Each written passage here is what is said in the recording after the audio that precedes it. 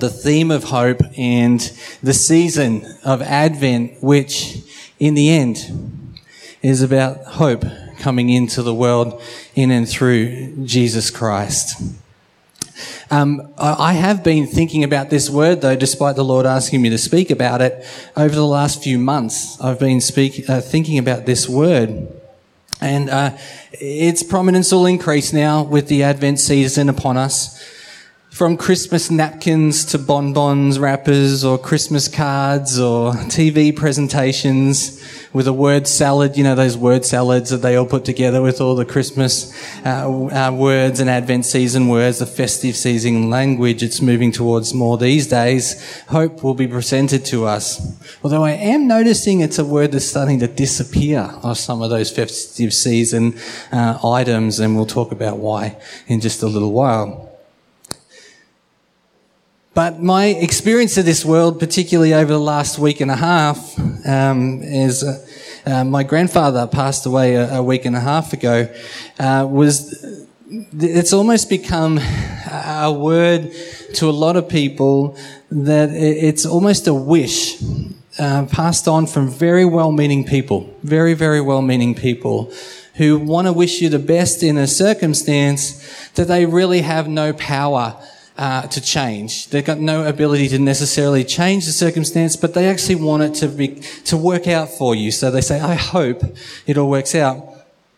In September this year, I hoped beyond hope that my beloved Richmond Tigers, after 37 years of pain, I'm 43 years old. And my Tigers have made the finals 3 times. In that, I think it is in that time, 4 times maybe. Either way, it wasn't a grand final, most of them. So I hoped that they would actually make the grand final. A miracle would occur and they would not rip my heart out and stomp on it on the ground once again, that they would win the grand final. And they did. And they actually did get up. But that was the same kind of sentiment to my Tigers. I had no ability to change that circumstance for them, but I hoped that that would actually be the case, that they would win. It was a wonderful, wonderful present to my grandfather. He's a Tigers man through and through, and my last conversation with him was around Richmond winning the grand final. We had a good 15, 20-minute chat about how great it was. So it was a great present to him right before his passing. We may use hope in the context as a desired present for Christmas. I hope to get a puppy. No, I don't. I've already got one. I don't want a puppy. You might hope you get a puppy. I hope I get a sound system. Yeah, I do hope for that. That one I will take. It's got 4 letters in it. One of them begins with B, and the other 3 are boast. All right, well, OSE. It's not happening. It's all right. But I hope I get a tent. I hope I get a car. I don't know. You guys know what you're hoping for in what you might get for Christmas. But earlier this week, when we did attend my grandfather's funeral, and on the way we stopped to get some ice because we needed it to put in the morning tea drinks afterwards, and it was a cracking Melbourne day, just contrary to what John Bajaya says about the Melbourne weather. 35 degrees on Thursday, stinker of a day. It was a shocker. So we needed to get some ice. And as it came about, I was dressed up, and the attendant said, where are you going? And it talked about being a funeral.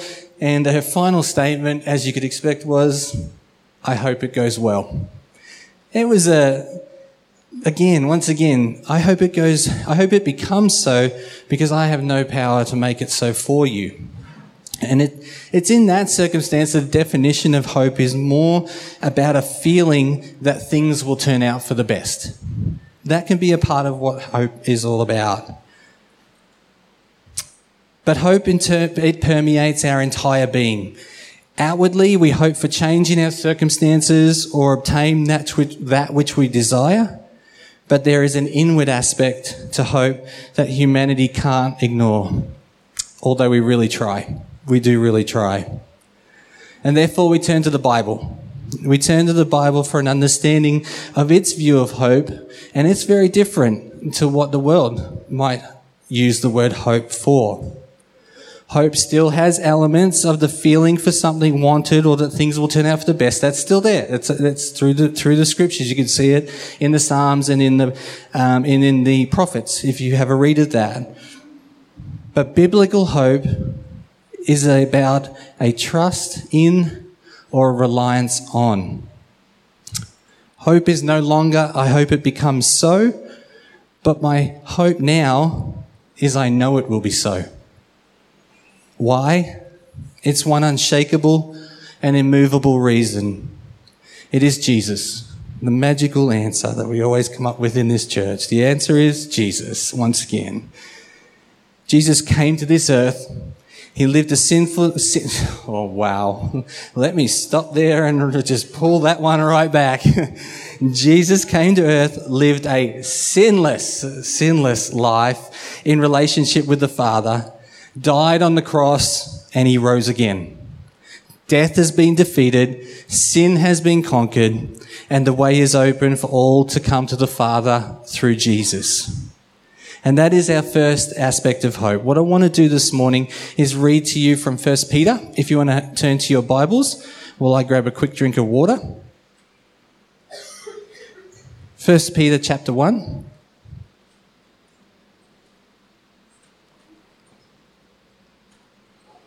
And if you don't have your Bible, I think oh, sorry, I made that a bit small, but I think you can you read that still if you don't have your Bible? If you don't, it's an encouragement for you to move forward. Good. So I was trying. Let me read verses 3 through to 9 for you. And then we'll pull this apart a little bit this morning. Praise be to the God and Father of our Lord Jesus Christ. In his great mercy, he has given us new birth into a living hope through the resurrection of Jesus from the dead, and into an inheritance that can never perish, spoil, or fade. This inheritance is kept in heaven for you, who through faith are shielded by God's power until the coming of salvation that is ready to be revealed in the last time. In all this you greatly rejoice, though now for a little while you may have to suffer grief in all kinds of trials. These have come so that the proven genuineness of your faith, of greater worth than gold, which perishes even through refined fire, may result in praise, glory, and honour when Jesus Christ is revealed. Though you have not seen him, you love him. And even though you do not see him now, you believe in him and are filled with an inexpressible and glorious joy. For you are receiving the end result of your faith, the salvation of your souls. I love to pray after reading the word, so let's do that right now. Jesus, we thank you for these just amazing words. That we are born into hope when we come to know you. Lord, we acknowledge this morning that word has become a little less than what it probably should be before you. But we want to now turn our hearts and our minds and all of our being towards you and say, would you come and restore hope where it's needed this morning? Would you come and open our eyes to an even greater measure of hope this morning? And that if any people in this room may not be in a relationship with you yet, are just exploring and finding out about you, I pray this morning that the realization that there is hope beyond their present circumstance would become a reality in their lives, and that it's in and through you, Jesus. So we just say this morning we love you. We want more of you. And in this season, may our lives be filled with hope that the world may not deny that you live. May we be a light in this area of hope throughout this Advent season in your name. Amen. Amen. You know, I tossed and turned whether or not to say this, but at my grandfather's funeral, I decided to go with it. My grandfather's funeral, it became really evident really quickly to me, those that actually knew Jesus and had a hope beyond a wish or just a human feeling. it was really evident because, we all were going through grief. Hope doesn't say we don't have feelings where we don't grieve, or in that circumstance we don't grieve. But you could see and you could tell those that are walking and following Jesus, there was a grief of sadness about not seeing my grandfather anymore, but there was a sense of joy and hope in this, like almost these two things in tension going on, and you just look at it and you go, in one sense it doesn't make sense. How do you do that? How do you hold those two things in tension? But for those that didn't know Jesus, you could see the grief on their face, and in the end, that grief also, from my perspective, I looked at it and I went, you don't have hope. You are suddenly faced as a person with the reality of the death of somebody you know, and that it's in front of you, but you don't know what's going to happen when it happens to you. And so the mortality was suddenly in front of them, and you could tell the lack of hope that existed in their life. The great thing was about the services, Jesus was just ripping through the whole thing and being mentioned throughout the whole thing. So I'm trusting that he's got a purpose and a plan for those people that were there. But there was such a lack of hope. When we come to know Jesus, we are birthed into hope. Everything has changed. We know that. For those that know Jesus, everything changed. No longer did we have to carry the weight of our sin, of the things that we were doing wrong in our life, that we knew it, whether we knew Jesus or not. And the reality was we understood that there were things going on that just weren't right, weren't sitting right, didn't feel right, and we were carrying them and we couldn't change the circumstance. And we met Jesus. And the burden just, you remember, come on, I'm calling it back. For those of you who's been a while, I'm calling those memories back. It was like, I don't know about you, but for me, it was like off the shoulders. It was just, I feel so much lighter. I feel peace. I feel joy. I feel happiness. Yep, I still got trials to go through and stuff, but there's something about this, that there's a certainty about my life now, that of direction, of hope, of joy, of I don't have to try as hard anymore because Jesus did it all for me, and I now can be in relationship with him. But I'm not going to try and tell you anymore in the sense of my personal journey. I thought it might be good that we might have David Crowder sing a song that reminds us of our hope in Jesus this morning. Now, David Crowder, if you don't know, Oh How He Loves Us, what we just sung, he prominently reintroduced that into the worship space. He is a great worship leader if you want to go and look at some of his music and have a listen to that. But Thea, can we put that up there? We all good? Great. If it's a little dark and you can't see, there are pictures of it inside of a church, but you'll be right. Just listen.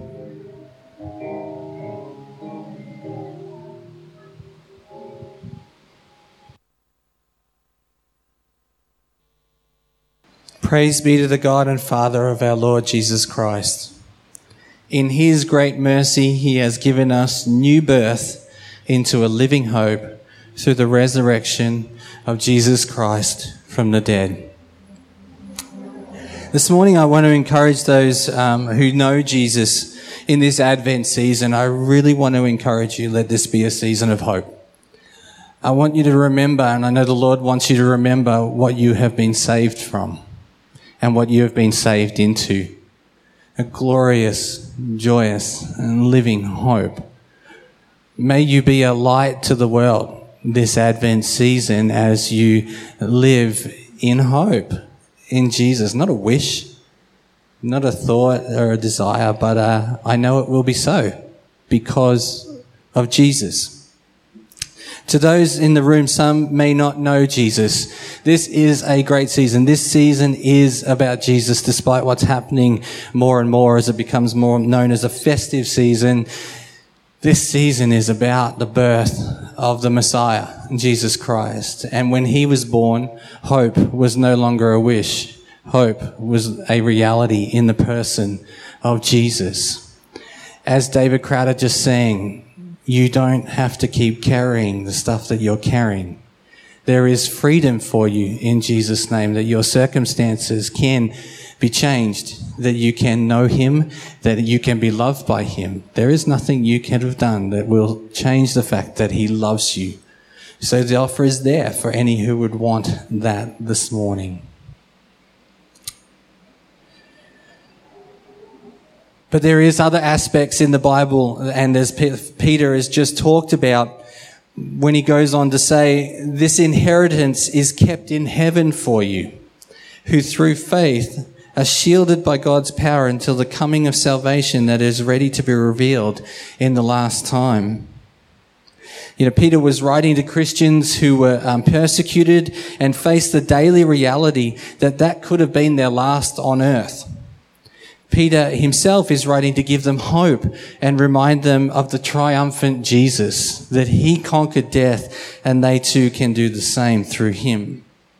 Take courage because Jesus has conquered death, and an inheritance awaits you beyond earthly lives. Many often, when a family member passes, are looking for that earthly inheritance. But Peter tells us that when we pass ourselves, there is an inheritance in Jesus that awaits us.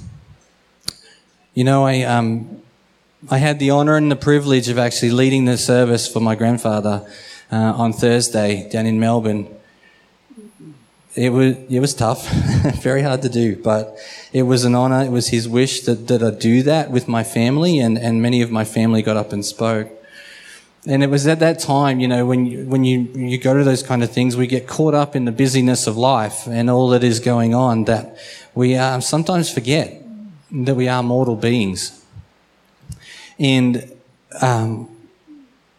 you know, there were times where the preachers of old, man, the message that they gave was, you know, you need to be saved now because when you die, you need to go to be with Jesus in heaven. And it's really true, but there's a lot more to it than that we'll look at in a minute. But there is a reality that is the case, that when we pass, we have a hope in Jesus that we will dwell with him and the Father and the Holy Spirit in heaven.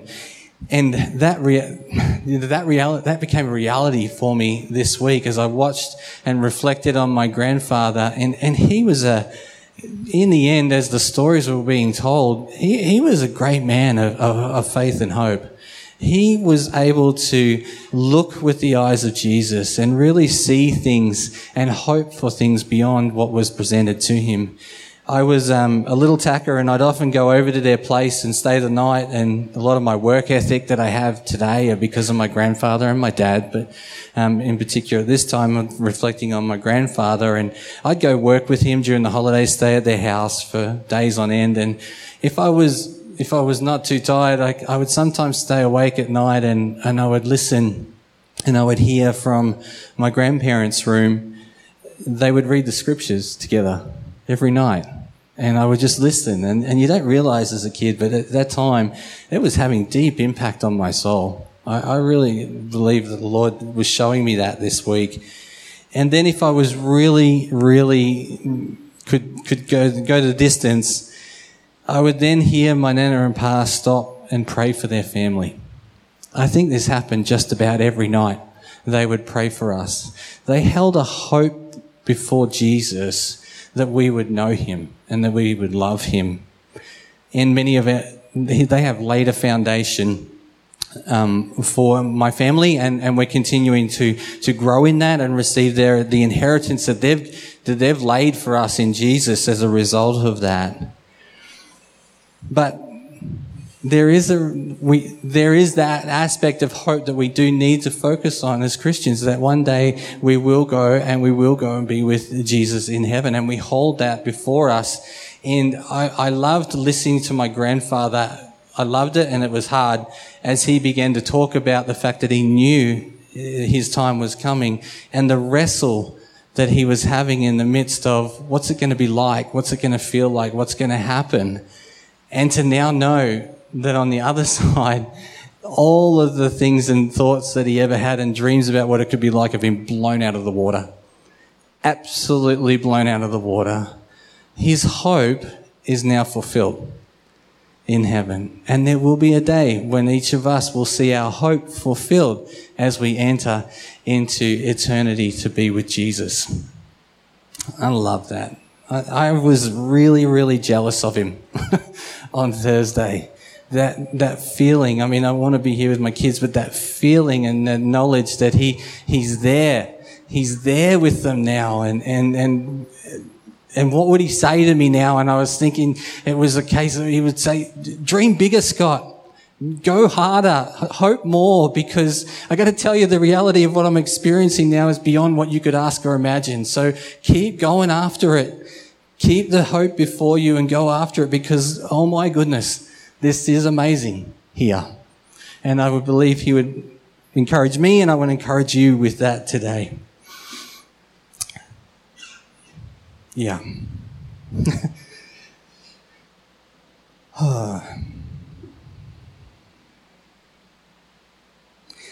I just want to point out a little side note as we... no, my apologies. One more aspect of hope that I want to look at this morning, and that is the hope that we have in Jesus. And I want to kind of wrap it up in here, because I am on that's not the right clock. I want to make sure we give the kids plenty of time this morning to be able to do their practice so that they can do an amazing presentation next week. But there is one more aspect of hope that I want to look at, and that is our hope in this present age. Like I said, the preachers of old, I was listening to Billy Graham, and he had an amazing ability to call on people in terms of be saved because of what could come. And I was like, oh, but I think there's a little bit more to that. Now, he might have done that in other messages, but in the one I was listening to, it was very much around be saved from the fire, so to speak. You know, I don't know if you've been around churches for a while, but in the 80s, I remember many messages, many drama skits. Who ever saw a drama skit about yeah, here we go, about why we need to be saved and heaven and hell and all of those kind of things. But there was an aspect in that message that was lacking. It's about hope in the present age. Our hope is not just that we get saved so we go to be in heaven. It's a part of it. It's a really big part of it. But our hope is in Jesus, and his promise is that his kingdom was coming now, not just when we die, but the kingdom of heaven was available now.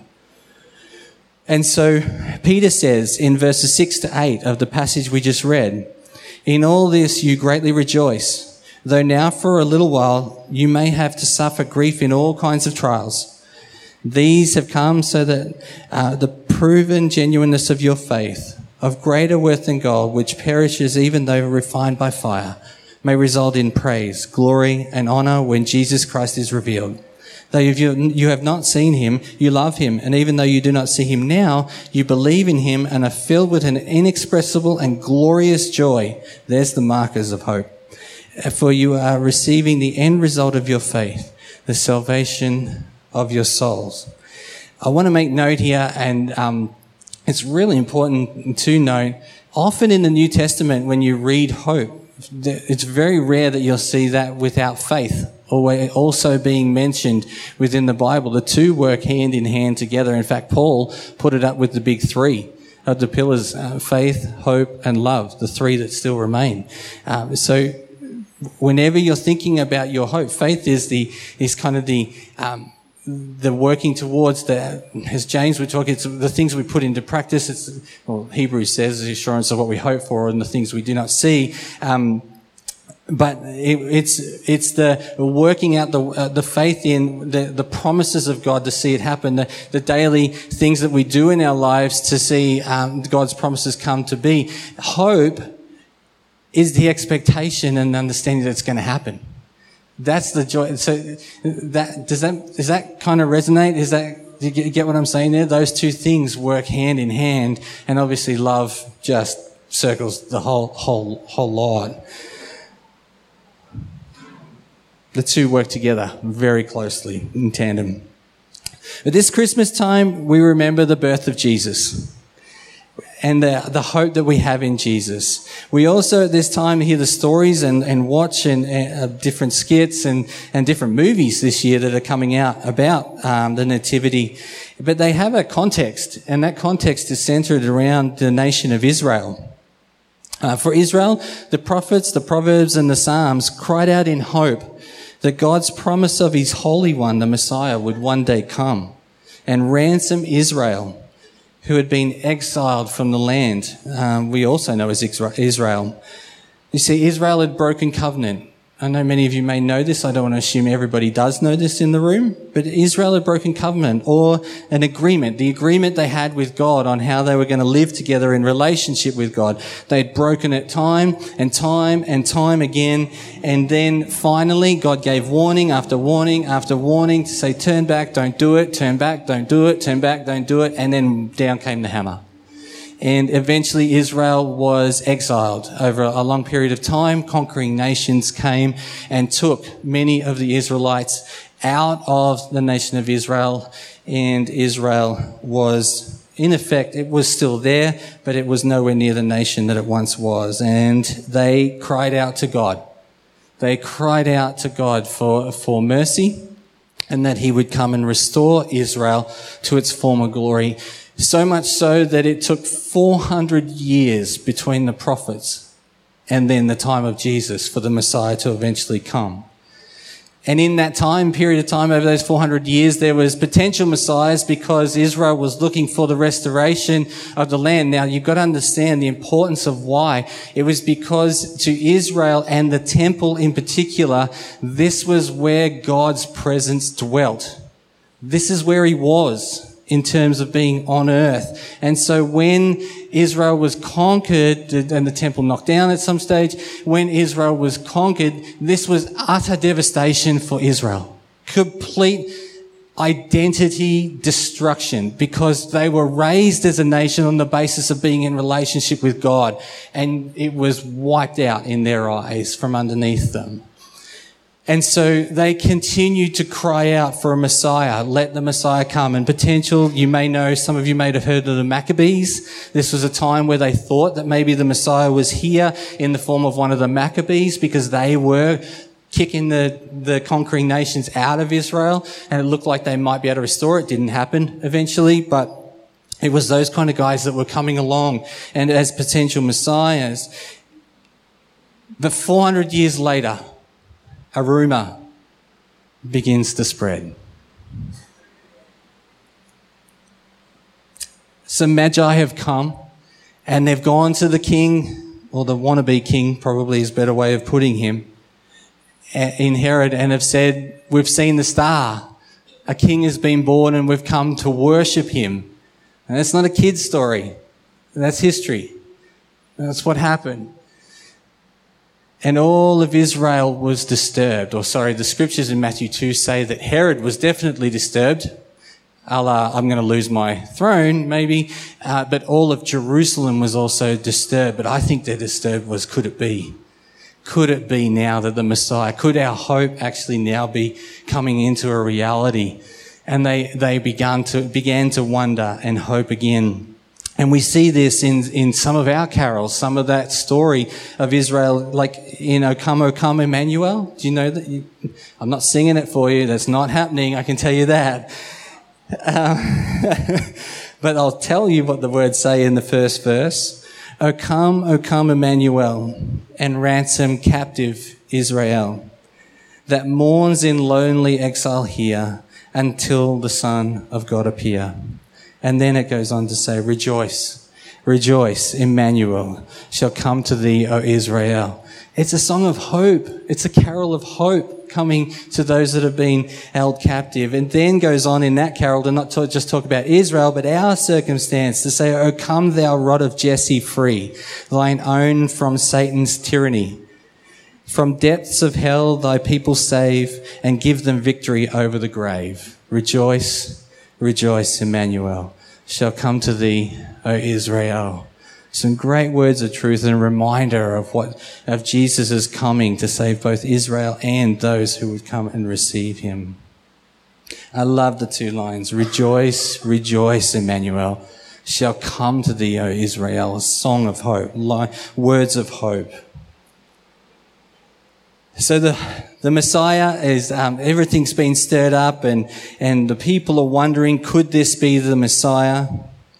But unfortunately in Israel's time, for the majority of them, they were looking for a Redeemer to give Israel back her former glory. The good old Davidic days of David and Solomon, the great days of Israel, where they were a superpower as such within the world. You see, the temple had been that central place of worship because that's where God's presence was. But not like we have today. It's not like what our churches are. We look at it a little bit differently. This was the temple was the central place of worship and the most important place to a Jew in the time of Jesus. And so when Jesus came, when Israel was looking for that restoration of the temple and the land and things, but when Jesus came, he said, no. It's not going to be about a place anymore. It's going to be about people. The presence will now not be with a place, although it can be in a place. My presence will now be in the people. That's how it's going to work. That's why I've come, that each individual person would have relationship with the Father. That is the hope I bring. The hope I also bring is that the kingdom of God is breaking in and is very near. That's what he preached over and over. Hope is here. The kingdom of God is near. It's within arm's reach. You can reach out and grab it. That he would be king of your lives. And so this season, may this be a season of Advent where the biblical truth of hope in Jesus is celebrated in your life and the life of our nation. I really pray with all I am that we are a people of hope to those who have none, and that we would be the light of the world in this way, that we would present them Jesus as we live with hope throughout this Advent season. May your life be permeated with his love, with faith in him and with hope in him throughout this Advent season. Call people to Jesus this Advent season. I want to finish this morning with a time of prayer. There's two aspects. We've got some prayer that we want to pray for in terms of some physical healing. I'm going to get Craig to come up in a minute and read those to you. But I also felt this morning, actually, when I woke up, as soon as I opened my eyes, I had a picture, and I felt like the Lord showed me two aspects of people that have. They're almost, when they want the horses to look in one direction, they have are they blinders or blinkers? What do they call it? They are blinkers, are they? Why are they blinkers? They're not, anyway. They don't flash. But they have blinkers. The blinkers are across your eyes. And I felt like the Lord said, it's almost like you're seeing directly what's in front of you, and it's only what's right in front of you, which I think when he was talking to me were the present circumstances that you're in. These blinkers are causing you just to see the present circumstances, but what he wants to do is say, I actually want to take them off. I want to take the blinkers off, that you would have perspective, that you would be able to see Jesus. Not just the circumstance, but you would see Jesus before the circumstance, and that you would have hope that could change. That circumstance can and will change. The other one I saw straight afterwards was full coverage, like blinders. They were fully covering people's eyes, and kind of almost goes without saying, but I felt like the Lord said there's people that don't have any hope. There even can be aspects in your own life where you have faith. You have faith in who Jesus was, but there's an element missing where it's actually about hope that the circumstances that you're facing, that you have, whatever those might be in your life, you can't see that they're going to change. So it's kind of like wandering through and going, Jesus, I know who you are, the Son of God, but, I'm walking around and I know that you can do it. The word says you can do it. The Bible says you can do it, but we have no hope for the thing actually changing. I don't know if that's because your circumstances of life have just chipped away and chipped away and chipped away at that hope that things can actually change and can actually be different. So we have this faith that, yes, I believe in the Son of God, but I just don't have any hope that the actual circumstance can change. I definitely don't have joy. I definitely don't have peace in that circumstance, but I do have faith in Jesus. I think Jesus wants to take that stuff off your eyes and restore hope to you this morning. That you would actually have a joy in your life this Advent season, that you know they will change because Jesus always wins. Jesus always wins.